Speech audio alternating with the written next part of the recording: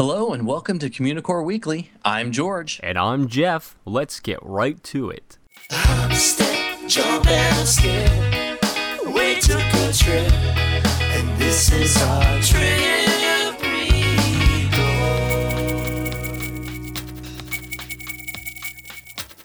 Have you ever had that feeling of an annual pass burning a hole in your pocket? Nope. Tell me about it. Oh, well, it expired on March 27th, and I knew that I needed one last trip under my belt. So I packed my bags and my camera and headed down for a 3-day research trip, mainly to get bathroom photos for the show, of course. Bathroom break. Yay! I got to the Magic Kingdom on Tuesday and started filling up my memory card. I snapped pictures of signs, buildings, carts, and posts, the regular stuff we take pictures of. Of course. Of course. It was fairly crowded. Lines had the day as an almost 9, and the lines were bordering close to an hour. I beelined for my favorite part of the park, Adventureland. The one thing I noticed right off the bat was that the Sorcerers of the Magic Kingdom seemed to be everywhere in Adventureland and Frontierland. I never saw less than 4 to 5 people waiting to play anytime I walked by. I do believe Disney has a hit on their hands. It was never too disturbing and seemed to fit well. And no, Jeff, I did not get a chance to play. That's okay, because we are totally going to play next time we're down there for hours. I'm stealing people's cards. Oh, that's good. That's good. Wear a little mask, and we may have to schedule that for October. But moving on. I met up with some friends in the afternoon, and we headed over to Storybook Circus.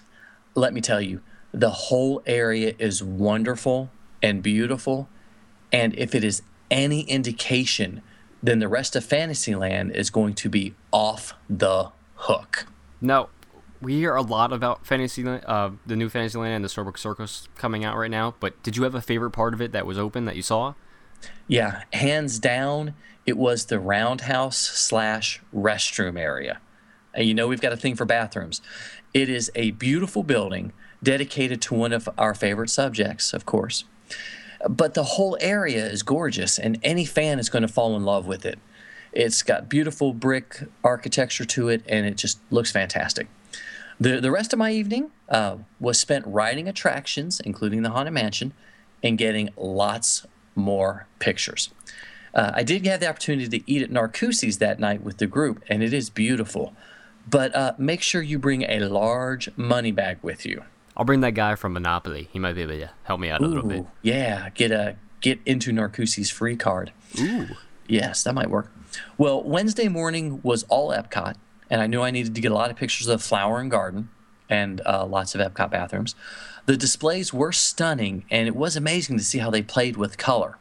Around lunch, I had a snack at Yorkshire County Fish Shop and headed deeper into World Showcase. Now, before you go on, we need to know, did you start at Mexico or Canada? Because I know that's a big thing with us. Where did you start? Well, I thought I'd go against the grain, and I did start in Canada. Well, hey, it wasn't me. One of the members of the party was looking for this cheese Danish, and we went to a specific place, and it wasn't there. And it used to be by Canada. That's all I'm saying. All right. I'm not blaming Martin Short, but that's all I'm saying. He probably ate it, but whatever. He probably ate it. Well, the group, we had 2 o'clock ADRs at Via Napoli, so we had plenty of time to soak in the countries. We spent some time in Morocco, which is a wonderful country to be in when the bottom drops out of the sky. Of course. And we spent some time in the Little Known History Museum that's there. I had to go back and buy Pokemon for my kids in Japan before lunch. I did not see a Pokemon kid display there. That would be cool, though. I would buy a Pokemon kid. I'd catch them all. You get in trouble. It was the least I could do since I was on a research trip and they weren't. I do have to admit, Via Napoli was astounding. It's the first time I had ever been there, and it was the best meal that I had that week. If you get the chance, you need to spend some time there. We hit a few more pavilions before we headed over to the Magic Kingdom. And of course, did the Haunted Mansion, the People Mover, Carousel of Progress, Pirates, all the great rides. And then we skipped over to Ohana for our evening meal. It was my first visit for dinner. I've been there for breakfast, and that's great. And I have to admit, I'm not that much of a big fan. For the dinner menu? For the dinner. Yeah, it was really noisy. They did some parades, and kids were walking around shaking things and throwing stuff. And Interesting. And I never felt like I got enough food either. But that's another story for another type of blog. And Thursday morning started off with a great breakfast at the Grand Floridian Cafe, and then a monorail ride over to the Magic Kingdom. And I was very, very excited about the day since it was all Magic Kingdom, nothing else the whole day. And I had a special lunch planned, but I'll tell you about that in a second. Did the Haunted Mansion again, and Pirates of the Caribbean again, and took a lot of pictures of the whole area, including some of the ground and lampposts and things like that. Just the stuff we want to see. Just the stuff we want to see. Of course. At 12 o'clock, I met up with Imagineers Alex Wright, Jason Grant, and Leslie Kramer at the Columbia Harbor House. We had a great time talking about wallpaper, hidden details, and Twitter, of all things. Of course. Of course. After lunch, we headed over to the Sunshine Seasons Pavilion for a citrus swirl. How was it? Oh, it was absolutely fantastic. Awesome. Loved it. It was great, and the company was even better.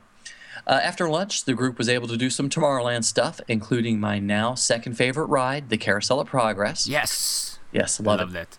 I did end up riding the Haunted Mansion times that day, which is okay. I don't have a problem. I'm okay with you riding it 4 times. I was great. I closed the park out that evening, said goodbye to Mickey from the train station, and sadly left the park. And, my next question is it too early to plan my next visit? Absolutely not. He's a nerd, he's a geek, but we all like to hear him speak. So listen up to the words from his speech. It's George's Book of the Week. Jeff, they say that you always remember your first love, right? They do, and I do. Well, it's the same with your first Disney book. Never forget your first. Never. I picked up the 1994 version of the Walt Disney Souvenir Guide during a May 1994 trip. Oh, Go that figure. makes a lot of sense. Yeah, it does. And from that moment, I was hooked and started buying every Disney theme park book I could get my hands on, which has then led to every Disney book I could get my hands on. But what I love about this book really is twofold. It's a look back at the Walt Disney World from my 1994 trip, and it's a great historical look at the property. The book offers a brief introduction to Walt Disney World and then looks at each park land by land. The guidebook is what I call one of the transitory guides. It's straddling the pre-Eisner guides that were focused heavily on explaining Walt Disney World, because nobody really knew what it was at the time, and sharing behind-the-scenes info, and the post-Eisner guides that are more of a marketing tool. There are an amazing amount of historical photos in the guide, mixed in with the obvious, these are cast members posing photos. No, they're not posing. They're actually doing those things. And enjoying themselves, Of course. And not getting paid for it. Not at all. Some of the photos are quite entertaining. By far, the reason I love books like this is because of their historical significance. In a time before digital cameras, people didn't document the parks like we do today. I mean, they took pictures of their family standing in front of stuff, which I guess was good for them, but not us. Not at all. There could be one of the rare photographs of a ride, restaurant, or hotel room that is gone or has gone through drastic changes, or you might see something that you hadn't seen in years. Unfortunately, Disney stopped producing these a few years after the Millennium Celebration. I wonder if it's because so many people take a bazillion photos. Probably. Now, probably. Jeff, do you collect any of the souvenir guides? I do not. I have a lot of the park maps from like every vacation I've ever taken, but none of the souvenir guides, and I really should start collecting them. I may have to give you a list. You may have to.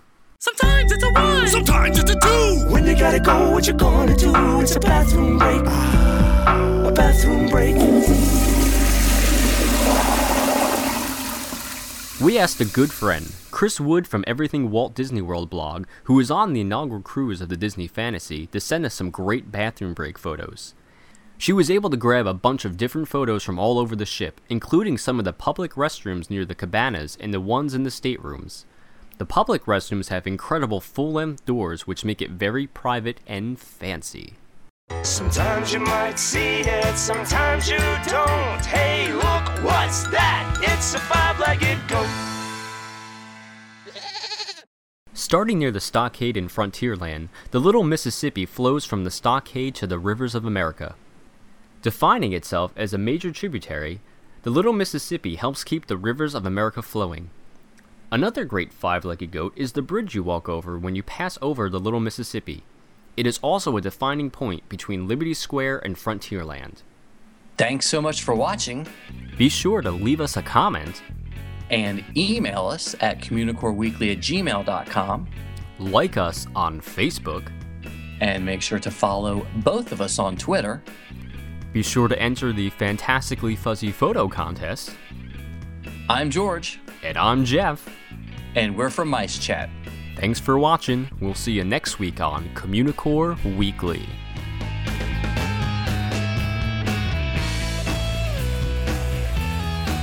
Food baby.